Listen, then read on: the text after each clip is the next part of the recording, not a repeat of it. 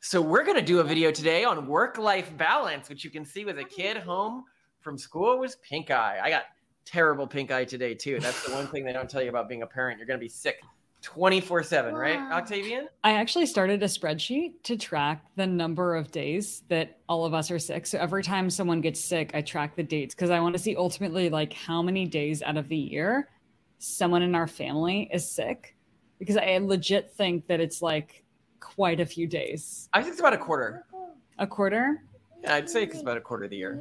Yeah, it might even be more than that. It might actually be more like a third. So we can report back on that one.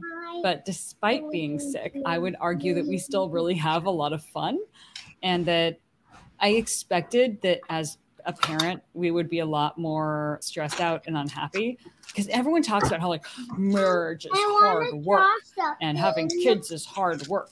But in the end, I think that it's actually pretty fun and seamless. But I think that a lot of that has to do with framing. So something that we do a lot with our kids when we need them to be excited about something is we play a hype game, essentially, where we will take something really mundane, like an airport shuttle bus, and we will frame it as the most fun, the most amazing thing in the world. So let's say that we need to get through a really rough travel day with lots of transfers.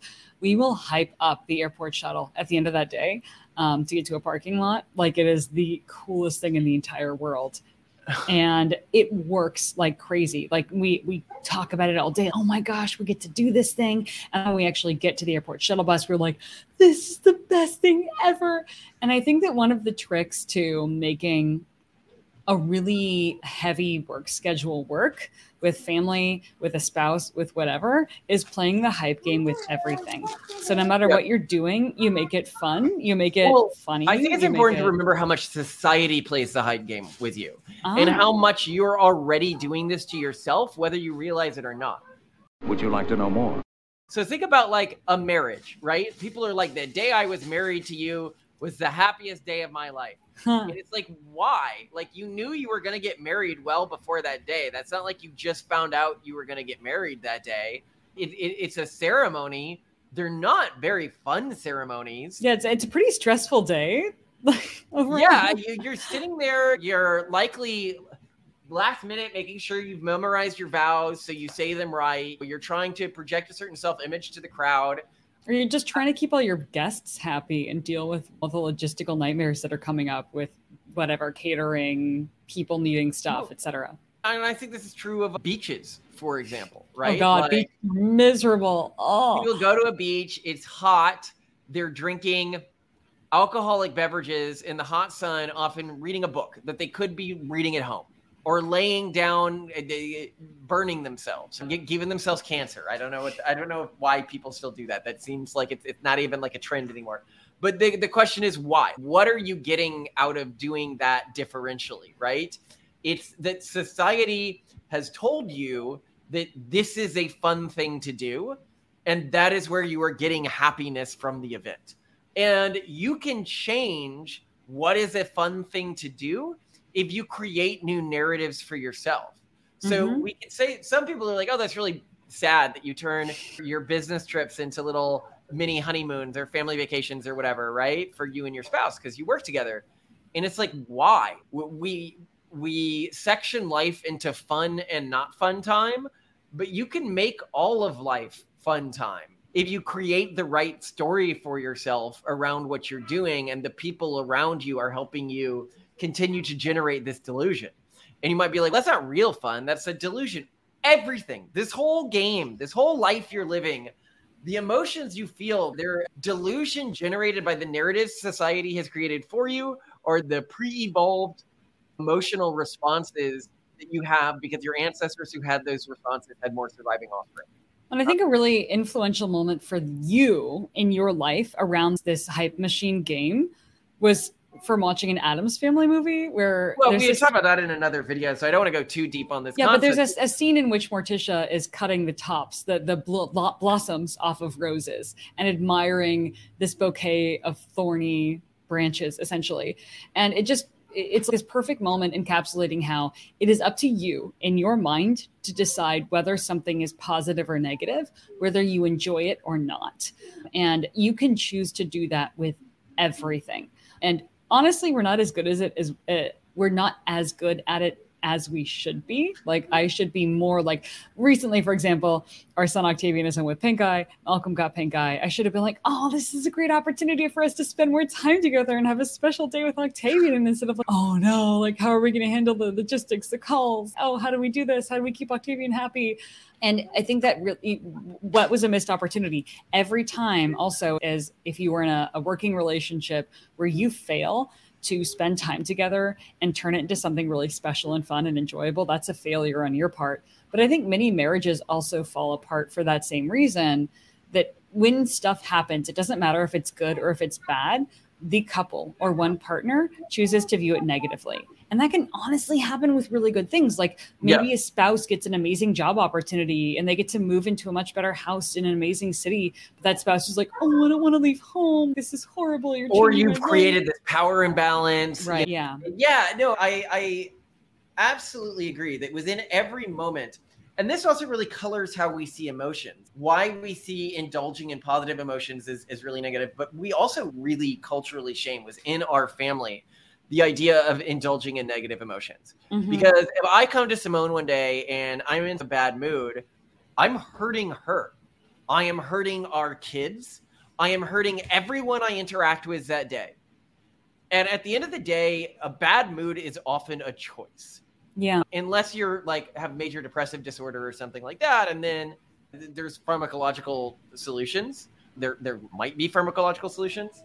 But generally, if we're talking about like just general bad moods, most of them are a choice, and there's something that we can change due to how we believe that we are interacting with reality, that the framings that we have of the world. And that is why I think, even though our wider philosophy says emotions don't matter, in part because emotions don't matter and because a bad mood makes everyone less efficient, there is never an excuse to be in a bad mood. And this is a really interesting thing with cultural groups that do believe emotions don't matter, because this is something throughout them. For example, you've got the Opus Dei. The Opus Dei is a Catholic sect. The evoke set that a lot of people have about them is, oh, they're the ones who whip themselves, right? Famously, a character from the Da Vinci Code was an Opus Dei member, like one of the bad guys. And so people see this as gruesome or something. But the reality is that it is a mandate for every Opus Dei member. The reason they whip themselves, the reason they flagellate themselves, is to learn better emotional control. The reason they have that mandate is because they have a mandate in all of their interpersonal interactions with other people to be happy and be cheery. Mm-hmm. That's another thing about the Opus Dei that a lot of people don't know. Generally, cultural groups that see emotional control as a mandate see it as part of that mandate to always try to be as chipper as possible, which creates a lot of people are like, yeah, but if you don't indulge in your negative emotions, then they'll come out in other weird ways. And it's like, no, they don't. The study will always cite, and I'll cite this till it's a blue moon, because people need this beaten into them, is that when you do something, like if you're mad and then afterwards you go punch a bag, it has been shown that will make you more mad and you will get more mad in the future. Indulging in a negative emotion makes that negative emotion worse, always. And it makes it easier to feel that negative emotion in the future. If you, however, just choose not to view things negatively and you experience very little negative emotions, it's like not having that first vomit. You will be less likely to throw up afterwards. Don't break the seal. Don't break the seal. Don't break the seal. Hold in all those positive emotions. Because I think in our daily life, do we experience that many negative emotions? I don't really see you. No, actually, I started using a mood tracking app called Dailyo just to see how my moods are. No, actually, even when we're stressed out about stuff, like we do all right. We're pretty even keeled, like you would expect per our value set, which is pretty encouraging. But I also think that we are actually a lot more happy-go-lucky than people would expect per our value set. But again, I also think here's another thing that we do that I think really makes a big difference in our perceived happiness and our experience in life, and also our stress levels, quite frankly, is we will do stuff that is actively uncomfortable or act a certain way while doing something. Even when we are uncomfortable, we will act really happy and then take a bunch of photos of it and record everything as happy. And then when we have like little playback albums of recent photos, like throughout our house or on our phones and stuff. And when we look at those, our memories end up being of, oh, that was so happy. We're such happy people. Well, this is like the day on a beach phenomenon, right? Yeah. Mm-hmm. Which is, I might be miserable all day in the hot sun on a beach, but I'm going to take a number of pictures of me smiling. And then that helps record it in my narrative, like my internal history that I enjoyed that day. And I will believe I was happier. And this can actually have a really positive effect on relationships with your spouse, your kids. Yeah. Are you showing them the picture you made? Wow, buddy. What is it of? It has colors on it.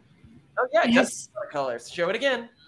Because when you believe that your partner is somebody who makes your mood better, you will like being... Oh, hold on. Let me get you. One paper, please. Here you go. Thank you, buddy. You are nice. You are a nice boy, my friend. You are a nice boy. You are a nice boy. You are a nice boy. And I think, so there's two things to this. One is like that interaction. People often ask, like, why are your kids always happy and polite? And I think it's because they just don't have a lot of modeling of other ways to emotionally react to people. And I think that's really important in terms of what you teach kids. The emotions and the ways that you treat the people around you is the way that they are going to learn to treat the people around them. Mm-hmm. But to the other point I was saying, the reason you create these false narratives, even if we had a bad day at the airport or something like that, we got stuck at the airport all day. And so it's okay, rounding the kids, very stressful. We could miss our flight. Are we going to get one? But let's do some video of us having fun, right? Because when I believe that my partner makes my life better, that's going to make my relationship more stable. And I will show her more regular gratitude throughout the day, which makes her feel better and creates a positive feedback loop. The moment one partner begins to believe that a relationship is a negative thing for them, it's really quick to get in a negative feedback loop where they're not treating the partner the way the partner wants to be treated, then the partner doesn't treat them the way they want to be treated. And it is just so hard to break out of that cycle. Alternatively, you can have sort of a cycle of positivity that is remarkably easy to create. Mm-hmm. Now, a few side notes here, okay? One is work cheating.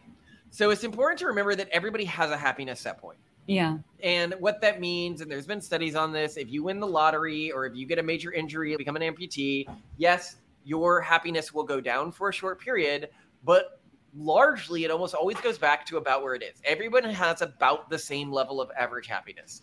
And I think I just have a really high happiness set point. And that could also explain why my kids are so chipper. It could be that we are just have a genetically high happiness set point. Most people in my family are really happy people, and we pass this on to our kids.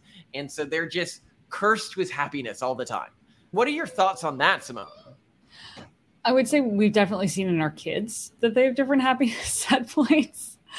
Some are happier than others, but definitely modeling how you react. I would also say that the way that you personally choose to react to things 100% feeds off the other person. So when one of us accidentally gets into a bad mood, like we miss a night of sleep, or one of us is in a lot of pain for some reason, and then that leads to us being like not reacting to something in a positive way, it definitely gets the other person in a negative mood. So I do think that there are both virtuous and vicious cycles that are created. I think also cosplaying wholesomeness as a family, it does make sense to expend some time on that, even when it's not of immediate utility. This season, we've got fireflies out in the field that we stay up later than we otherwise would to sometimes go out, catch fireflies together with the kids, or go berry picking. There's lots of raspberries and wineberries out this season.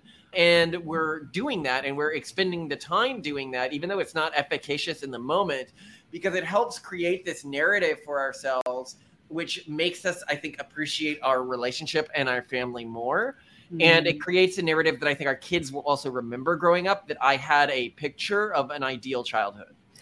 I also want to add a refining point here, and an important one, because what we're describing here obviously is acting. You should dress for the job you want. Like we act for the life experience we want. But I think when a lot of people hear that, they hear, okay, so I'm just going to pretend it. And that implies that there's also a period where you start acting like yourself. And I think a really core rule here is no, you never act like yourself. There's the stereotype of there's this celebrity couple and they act like everything's perfect. And then the moment the cameras stop rolling, the moment the photographer steps away, they're immediately snapping at each other. Like the moment the guests leave, they're fighting, they're yelling at their kids. This is shown all over the place in media. Maybe it happens sometimes in reality, but for us, if we are alone, like I'm alone, let's see, there was this other night, like 2 nights ago, there's this night where I was cleaning up after the kids and I was wearing our infant on my back and she just vomited it just filled 5 gallons of milk down my back at the same time that our younger toddler decided it would be really fun to spill his milk all over the floor. And at the same time that Octavian thought it would be really fun to throw food all over the place. And I'm just like I'm feeling the warm goop like roll down my like pants. Like this is a bad moment, but no, I'm like still acting chipper in the moment. Malcolm, you weren't there. I was performing for absolutely nobody. I was acting cheerful. But like there is no time where you're off, period. It's very important to note that there have been studies on this. If you smile, you will report feeling happier. If you even just say words that cause you to smile more. I actually think the pencil study, and this is one in which they had people put like a pencil in their mouth. I think that wasn't replicated. We'll see that there are caveats, but I think that there are lots of studies. But I think the preponderance of evidence in the research says that acting as if you are happy or acting as if you are having a wholesome moment with your family will make you feel a wholesome moment with your family. Yeah. Even if you have an inclination not to feel. And of course, conversely, indulging in anger, indulging in sadness is going to make it worse, which is, of course, why we think it's so toxic and why we have other episodes talking about how modern therapy is a cult, all these narratives. Is also something we do with our kids. I'd be very careful not to tell my kids that they're sad people or that tell your kids you're a happy person, you're a good boy, right? Because they will internalize that and act like that. But adults do the same thing. We build these narratives about who we are, and then that determines how we act to the people around us. Okay, so side note on all of this that we find very perplexing, and I'd love it if our audience could help us think through, because it's always been one of the big mysteries to me. And every now and then I'll have a little breakthrough on it. It's nightclubs, okay? I went to nightclubs a few times as a kid, and then I went back recently. I was on this trip to Latin America with a bunch of teal fellas. And I was like, okay, I'm going to go back. I'm going to observe this. Maybe I'll find some fun at it that I didn't see before. It was hellish. Nothing about this experience to me evokes any sort of positive emotional state. You may be able to find a partner at it, maybe like some sort of romantic partner, but there's got to be more efficient ways with less cost. You're there late at night. You are sweaty. Everything is overpriced. So every moment I feel like I'm being scammed and I'm just annoyed. People are like spilling drinks on you. The music is loud. It's actively painful. I guess it could be some sort of group bonding ritual that's meant to create some sort of hormonal thing in someone's head, like almost inducing the effects of a drug or like a Minnie to Mindy bonding ritual. But then why are you doing that with people you don't know? Are you just trying to languish in like a certain emotional subset? I guess I don't understand it. Maybe these people have some narrative around nightclubs making them happy that I don't have. And so they're building memories that nightclubs are making them happy. Or maybe they're really gaining something from the experience. What are your thoughts, Simone?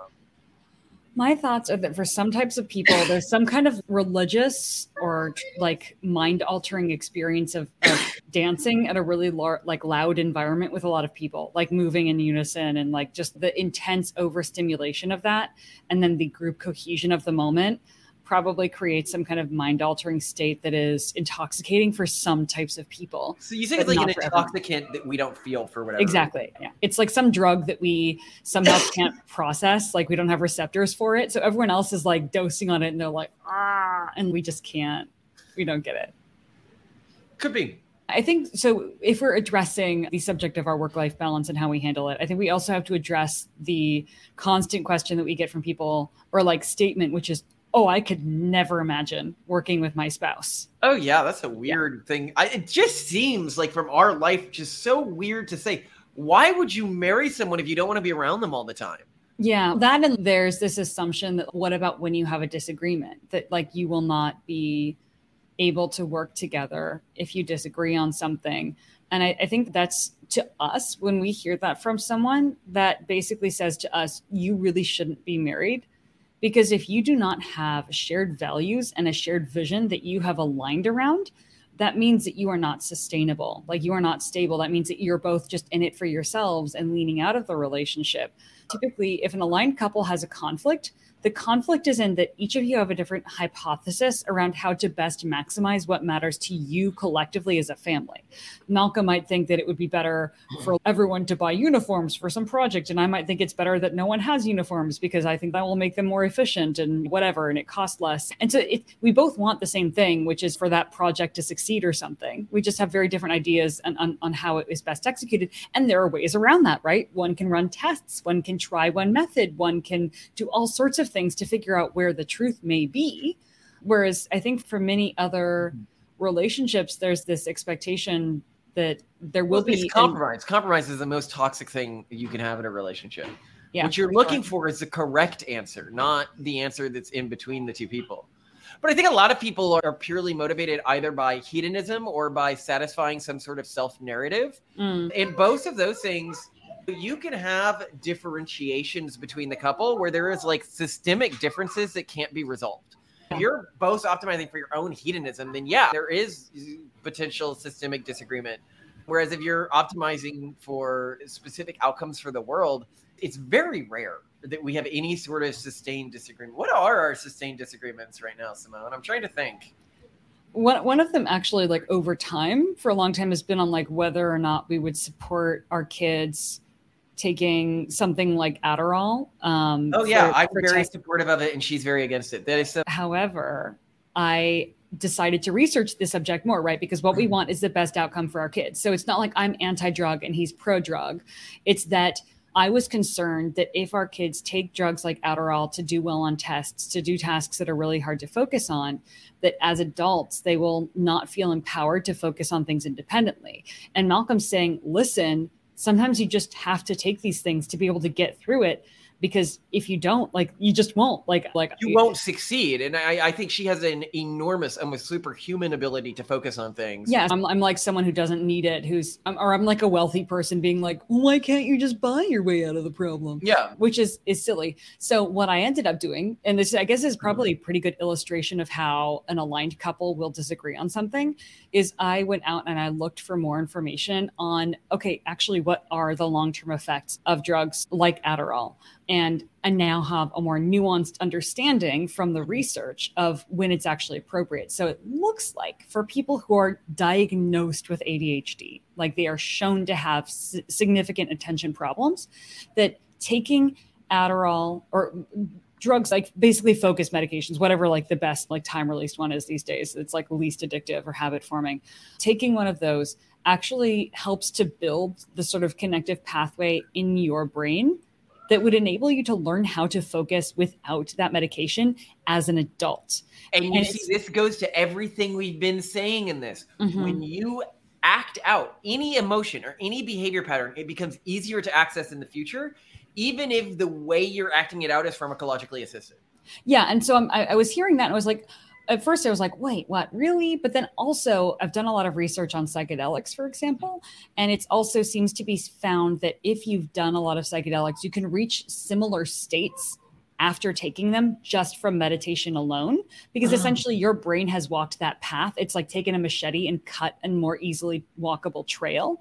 So you can get there without the assistance in the future. So now my view is very different. I think what my stance is on our disagreement now is if we have children who are diagnosed with ADHD, and I'm pretty sure we will, that yes, indeed, we should give them those medications for use in very specific applications when they really need it to do rigorous tests and stuff. But we should not give it to any child we have who is not diagnosed with it, because it could create this feeling of dependency, like I can't focus without it. Does that make sense? We'll see. I mean, our general takes on our bodies, one of our recent tweets is saying, thank God our bodies are disposable. That's what it is to be a pronatalist, is to fundamentally believe that my body's disposable, my kids are the next better iteration of me, and their kids will be the next better iteration of them. And so I think it makes us a little loosier-goosier with performance improving medications than other people who are like, my body's a temple might be. Burn, the Blade Runner quote, the flame that burns twice as bright burns half as long. For them, I would say just do whatever increases your efficiency. So yeah, but Malcolm, don't forget for a hot second that we're also incredibly frugal people and that these medications cost a lot of money and dependencies cost a lot of money. Our kids are going to have to find a way to pay for it if they want it as a sustainable. I know, but I'm just saying a life in which you don't need to pay for something is going to be easier than a life in which you feel like you do. And then more things you feel like you have to pay for. Okay, consider the fact that neither you nor I is addicted to caffeine. Think about the thousands of dollars we've saved. How many sodas do you think I drink a day? Okay, I'm not addicted to caffeine. How many thousands of dollars? I know, genuinely, I must drink 20 a day. Okay, fine. You are addicted to caffeine. You know, they see me drinking these on camera. But also, no, I know how much you spend on Coke Zero, and it's a lot. It's a lot of money. So I'm just saying, like, the less you have of that in your life, the better. So we have to balance our collective values, frugality, but also performance. And yeah, we don't really care. Bodies are disposable, burn bright, die young, whatever. Have kids first, whatever, raise them successfully. But yeah, that is how we navigate agreements, right? Like our discussions aren't like, oh, you're hurting you never listen to me. I just don't think this is right. Actually, this is another point, the burn bright, die young part of our worldview. Yeah. That perhaps makes it very easy for us to be pretty happy most of the time is that we really genuinely are not worried about death. I am worried about dying before I'm able to put my kids in a good position in life. 100%. But I'm not worried about death more generally. And I feel like people who have this attachment to their immortality, they probably feel more like a dagger dangling above them by a thread their entire life, right? I can understand why it would create this sort of fear of, I don't know, the other. I wonder. It's a threat. You could die at any moment, right? I guess it's something that's hard for me to model because I'm not really afraid of dying. I'm afraid of my kids dying, but I guess that's not like an ever-present fear for me because we're going to have a lot of kids. If I had 2 kids, I'd be really afraid of them dying. But I'm terrified of anything bad happening to anyone who I love, or honestly, anyone. I don't want bad things to happen to anyone. But no, yeah, maybe our mortality. Maybe actually the fact that we fully embrace our mortality encourages us to enjoy the moment that we have at any point. But I think that's more like hippy-dippy nonsense. And we just understand that because we want to maximize our objective functions, we perform better when we're not depressed and demotivated. And so we know that we have to find some way to max out our feelings of happiness, both individually, but especially as a couple. But it's so weird to me that you wouldn't think that should be pharmacologically assisted. Then why aren't you constantly on something? Because I don't need to be. But when I was younger, I had a harder time focusing, and I needed to be then. I think you actually have ADHD. I think you actually need it. This is an important thing to know, is the relationships you have can make things much easier for you. So when I was younger, I had a hard time focusing. One of the things where my brothers, this is the best sign of your guys' relationship. Before I met Simone, I had a problem with grinding my teeth in my sleep, and I had to wear a night guard. And I think it was due to just like constant stress of looking for a wife, not having met that stage yet, but also just in general with my day-to-day life, because I started grinding my teeth in early high school, right? And that's when I really started trying to put my nose to the grindstone. And sure, I got into a top-tier college, and sure, I got into a top-tier graduate school, start my career well. So I was really on full blast after that point in my life. And after I started dating Simone, within the first year of dating you, it used to be if I didn't wear my night guard for a night, my teeth would start cracking. And you can even see some lines. I did real damage. I broke off parts of my teeth that have now been... Don't do this to me. No. But now, not once since we've been in a relationship have I ground my teeth. And maybe it's just I so feel like someone has my back that I'm dealing with incredibly low levels of stress in my daily life, which makes things much easier. And it's created the illusion for you that I have always been this emotionally calm, when it's really more something that has been created because I have so little fear of any sort of betrayal from you or any sort of that even things could hit me in the back because I've got another pair of eyes looking for me.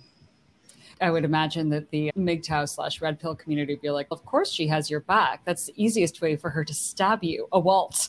A waltz. All women are like that. I will destroy you, Malcolm, when you least expect it. No, but like seriously, and I think it's one of the most romantic things that you've ever said, that like I could make your life that great. Because when I learn about hard things that have happened to you before I met you, I just like desperately want to travel back in time and give you a hug. And at least I can help that younger person by making your life a little better now. But golly, yeah, I would say working with you is amazing. And it's specifically amazing because we choose to make it amazing. It's our version of yes and, except it's just yes and it's awesome. Yes and we're loving it. Yes and every moment is awesome. And that's actually one final thing that I note on this is a lot of people are surprised that I start every conversation with a, hey, how's it going? It's great to be chatting with you. People will notice this on interviews with me or things, and it's like a thing. And they're like, why do you do that? And because I have trained myself to always start every conversation on an emotional high note, it's much easier to maintain this emotionally positive high note throughout the entire conversation. Yeah. We have an evoked set of the ways that we respond to people. And when you ensure that evoked set is just this very easy, positive message, like, hey, how's it going? It's great to be talking today. It makes it very easy to maintain this positive emotion. And if anyone was going to take any one thing away from this, I think that's an easy thing to do. Yeah. And you know what I'm really excited for now? Dinner? Yes. Me too. Yeah. Are you gonna serve some food for me? Do we have ground beef left? I have about 150 grams of 93% lean ground beef that I want to saute for you with some onions and butter. Yeah? Please do. Extra butter and saute with some onions and a jalapeno. And then steam some rice, and you'll add the spices after you get back with the kids. We'll add the tomatoes when I get back. Yeah. Okay, perfect. All right, Love we're on. you. I love you too, gorgeous.